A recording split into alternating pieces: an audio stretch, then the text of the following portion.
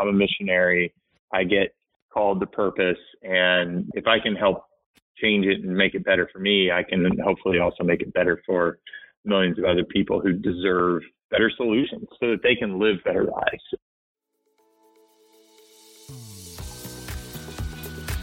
You're listening to Payments Innovation, a podcast dedicated to helping business leaders navigate today's global digital economy.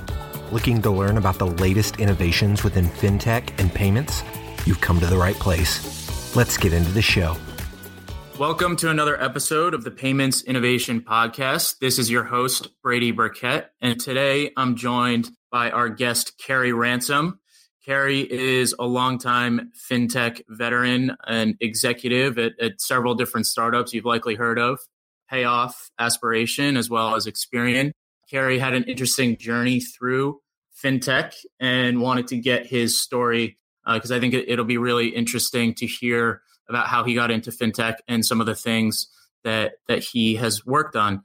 Carrie, you mentioned that the reason you joined Payoff as your first foray into fintech is their effort to humanize money. Can you explain a little bit behind that and what you were attracted to at Payoff and some of the things you're doing?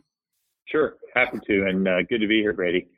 So I was a very reluctant person to join the financial services or fintech industry after having been in startups for about 20 years prior to joining Payoff.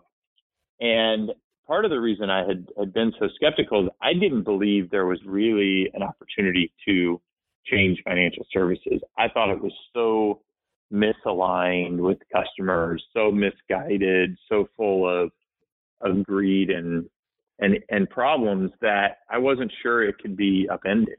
And I met a really charismatic entrepreneur, Scott Saunders, who started Payoff, and he convicted me. He said, "Hey, you can be a critic," and I shared some of my frustrations with the financial services industry in a number of areas, from insurance to banking to investment. And he said, "You can be a critic, or you can be part of the change that needs to happen in the world." And that really was the driver to motivate me to say, you know what, you're right. I'm a missionary.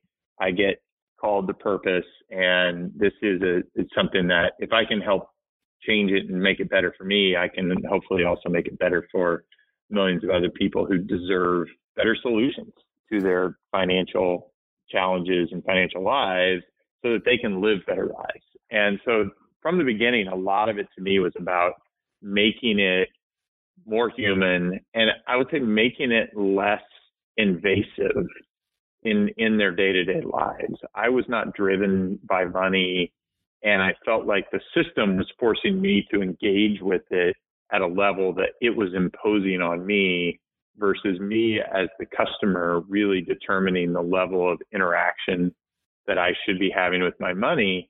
And the way that the system has been designed over the last several decades is if you don't engage with it at a high level, you do so at your peril. You cost yourself fees, you get suboptimal outcomes, you end up in products that renew year after year that the provider has very little incentive to reprice or re-underwrite, and you lose. And millions of people, the vast majority of people who aren't money motivated or money centric in the way they live their lives, are costing themselves a tremendous amount of money month after month. And I was one of those because I didn't want to play by the system's rules, even though I understood the system and I understood the game. And I felt like the whole thing needed to get rethought, and it needed to start from solving for optimal outcomes for customers.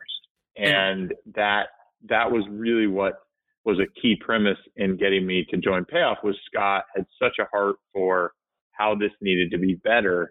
And from the earliest days when we were deciding exactly what sets of financial solutions Payoff was going to offer, we really had that belief system at our core. And so as we were standing up our first product, which was a refinance loan for people who had high interest credit card balances, we only wanted to provide that to people who had credit card balances. We only wanted to provide that to customers who we could save tremendous amounts of money, because we really wanted to be an unlender.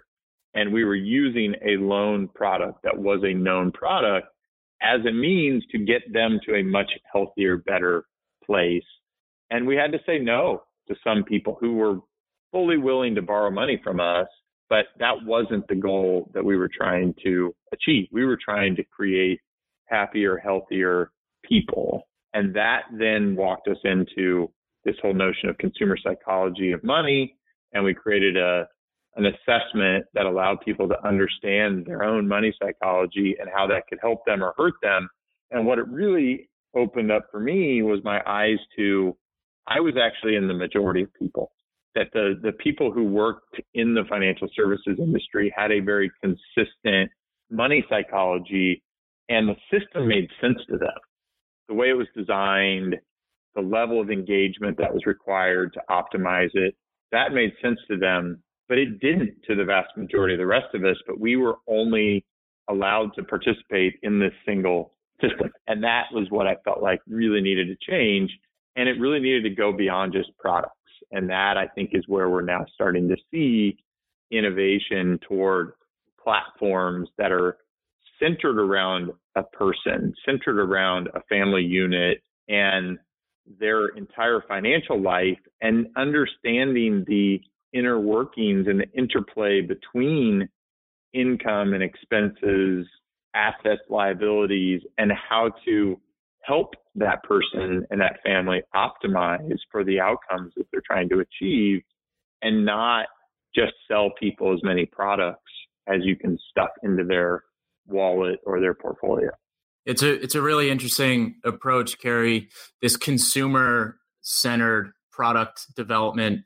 Can you talk a little bit about how you think about product development in terms of helping consumers achieve these financial outcomes versus maybe a more traditional model of a profit-focused product development?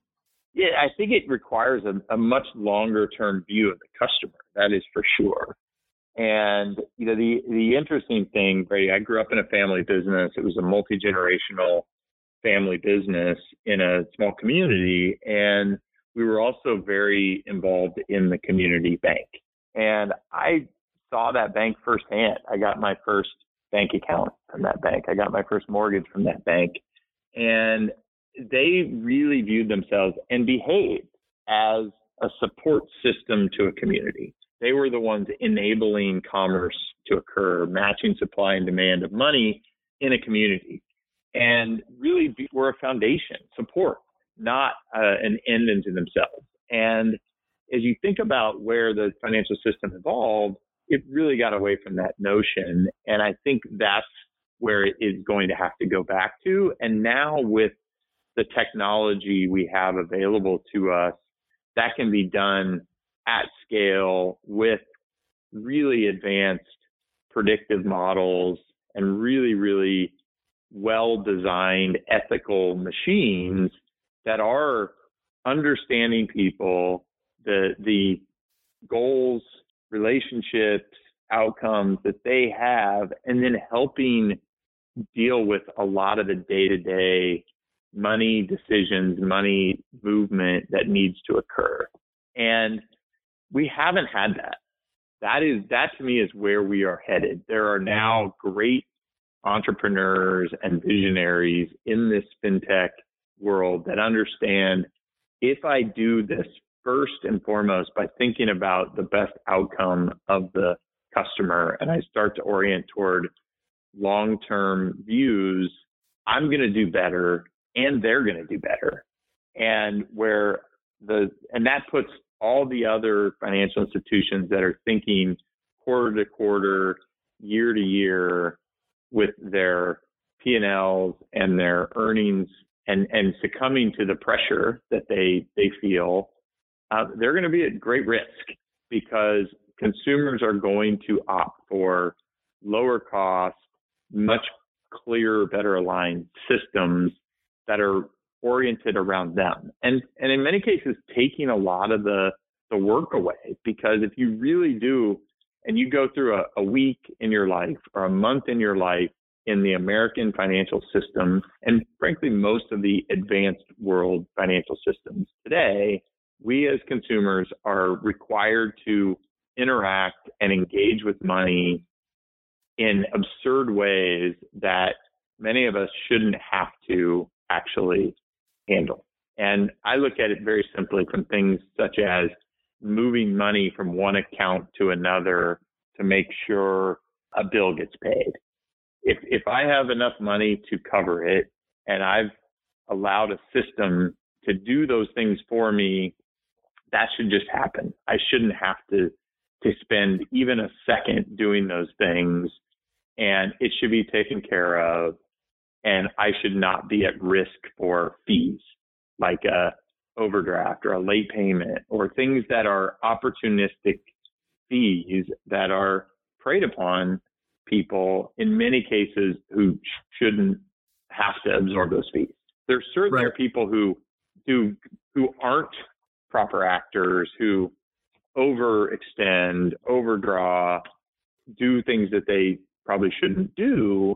I understand that, and there are costs to those things. But there are a significant number of costs in our system today that are pushed onto people based on assuming they're a bad actor first versus assuming they have well intentions. Right. By putting all the responsibility on them as a customer, as opposed to saying, we want to make your life easier, better, more enriched by taking some of this nonsense away. And so I am really encouraged because I see other people out there like Scott at Payoff or now Happy Money as they've taken even a broader vision of what this could be, or Andre and the team at Aspiration that I was fortunate to be part of, who's trying to do this across a whole set of categories, from investing to banking to, in the future, credit and other areas as well. And so I think we're going to see these platforms really start to emerge that are people first, life first, and money as much as it can possibly be running in the background. Right. It seems to me that you've had a pretty common thread between the work you've done in fintech and your values is focusing the product around improving consumers' lives with regard to financial services. Between the companies you've worked for, between all the products that they've offered consumers in order to improve their lives, is there one product in particular? I know you mentioned lending to consumers to improve their credit, but is there a product in particular that you're most proud of in terms of the impact it's had on consumers' lives?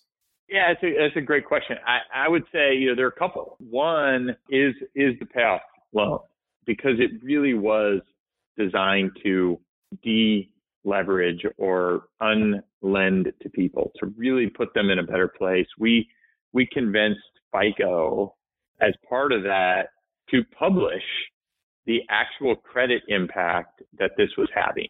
And that became much better known to consumers and to the community, that moving debt off of a credit card onto a term loan had an immediate improvement in credit. And so if they were on the edge of, near prime to prime or prime to super prime, and they were thinking about getting into the market for a mortgage or a significant area, that could have a material impact on their future as well. And so those were some of the things that we were able to really get out there by launching the Payoff loan several years ago. So that one I have a tremendous amount of pride about, and I'm excited to see it having the level of impact and the amount of interest that we have saved people because of that. That one, I think is great. One of the things that I really loved about Aspiration was the fact that the banking product was all built around this concept of pay what is fair. So it was a no fee, no account fee. And if you felt like you were well served as a consumer, you could tip us. And we would take 10% of that tip and we were going to pay it forward to economic empowerment charities that were doing other good to help economically empower others. And we had customers that said, I can only tip you $1 a month right now, but when I get to a better place, I want to tip you more because I want to see more impact happening downstream. And I appreciate what you're doing. And that to me really started to restore some of my hope that the financial system could really get aligned back to people and back to enablement of communities and not just being this profit center unto itself that was trying to extract and profiteer to the maximum shit of interest or earnings at every turn. It's a really interesting business model. And I'm sure there were folks at the time who were dubious of a model where you're asking tips from your customer. So can you talk a little bit about, how that business model succeeded and what you saw in terms of consumer engagement? Yeah, it was remarkable because it takes, as you can imagine, and I saw this, in between those two startups, I was recruited and joined Experian for a period of time to really help them think differently about their consumer business. And, the unfortunate thing when I was there is I didn't see the same level of belief. And when I think about belief, when I was at Payoff, we had great belief in our customers. We said, these are folks that want to get to a better place. They deserve the support from us to get there. Let's go help them. And when I was at Aspiration, we had belief that people wanted to do the right things, that wanted to support brands who stood for values that they agreed with, and they would support that with their pockets and with their wallets, and they would tip. And the percentage of people that did was enormous. It was amazing. And that was based on a belief.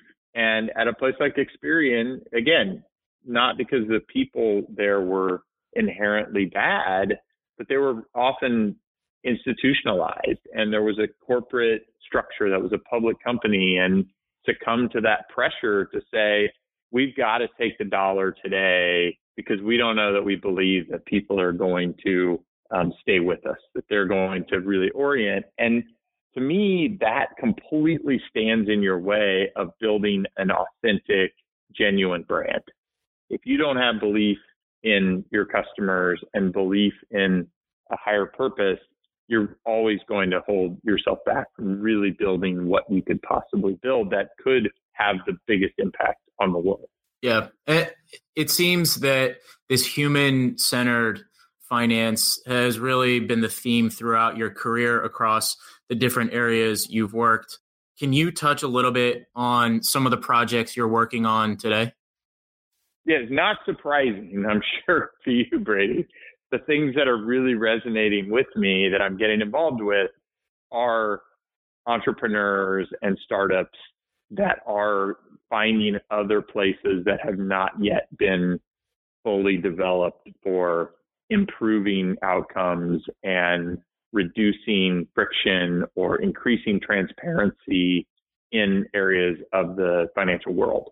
So I'm invested in a couple startups now that are creating banking products for historically very underbanked or underserved communities. One of them is an immigrant community to this country who, in many cases, it could take them years to get credit, even though they could be coming here with a great job and a great personal income statement and balance sheet and great credit risk. Feel free to plug these companies names if you can.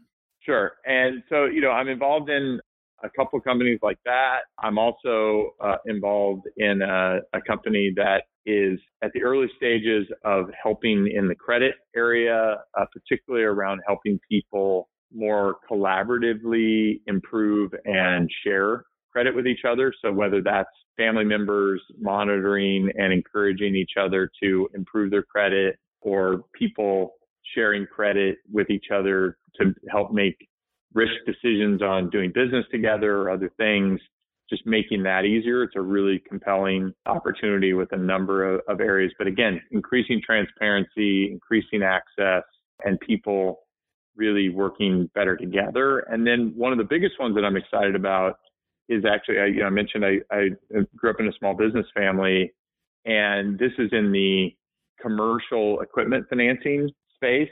And the small businesses that spend well over $1 trillion a year in the U.S. buying commercial equipment. The vast majority of that gets financed from dealers, manufacturers, and the terms, the interest rates, the pricing, very little of that is actually done in a true risk-based way.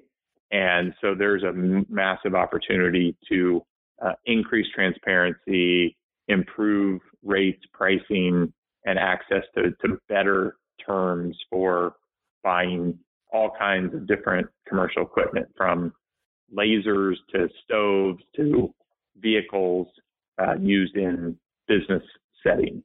And so that's a $1 trillion a year market that's just ripe for disruption. And so those are the things that get me really excited, where there are places to really improve, again, the transparency, the humanity, the experience around how money enables commerce more effectively, and more of it stays in the pockets of the people who it should stay in. If you could inspire a future founder out there to solve one challenge that you see remaining in the market, despite all these companies you've worked with and projects you've worked on, in terms of a specific product that you think could have a material impact in consumers' financial lives, what company are you waiting to see, or what problem are you waiting to see taken on by a fintech founder? Great question. I think the one that, I described it as sort of a high level. I still don't think that financial institutions are figuring out, either the existing ones or new ones are figuring out how to really build their models around people and or family units to understand them at that level, sort of that atomic level, and then looking at them almost like businesses themselves, that you could look at them as a P&L. They have earning power, they have expenses, they have assets, they have liabilities, and those all have a today and they have a tomorrow. And helping people by understanding what their current situation is, their future goals and vision for their life is, and being that almost CFO as a predictive machine-driven or AI-driven system. And I think that is going to get built. I'm excited to see some early versions of that. And I think it's the kind of capability that today only resides for the wealthiest people out there, people who have literally hired CFOs to run their family office, if you will. But that I think that can be accessible to virtually everyone, given the technology and the systems and data we now have available to us today. Kerry, it's been great to hear your story. Thank you for joining and sharing. How can folks stay in touch with you and hear more about some of the projects that you're working on? Sure. I'm easy to find on LinkedIn. There aren't many Kerry Ransoms in the world, so you can pretty easily find me there. I'm pretty active. I also have my own show focused on Orange County, California, where I live, and the innovators here. And so you can follow that at Accelerate OC, and you can follow me there or find me at accelerateoc.com. Thanks, Kerry, and I encourage our listeners to go follow Accelerate OC to hear more about some of the things that he's working on in Orange County. It's been great to have you on. Hey, it's been fun. We'll talk soon, Brady. Currency Cloud is an online payments company that makes international money transfers fast and simple for businesses. We're building a borderless future where international transactions are seamless for a better user experience. Discover the world's most trusted payment platform and our toolkit of developer-friendly APIs at currencycloud.com. You've been listening to the Payments Innovation Podcast. To ensure that you never miss an episode, subscribe now in iTunes or your favorite podcast player. Thanks for listening. Until next time.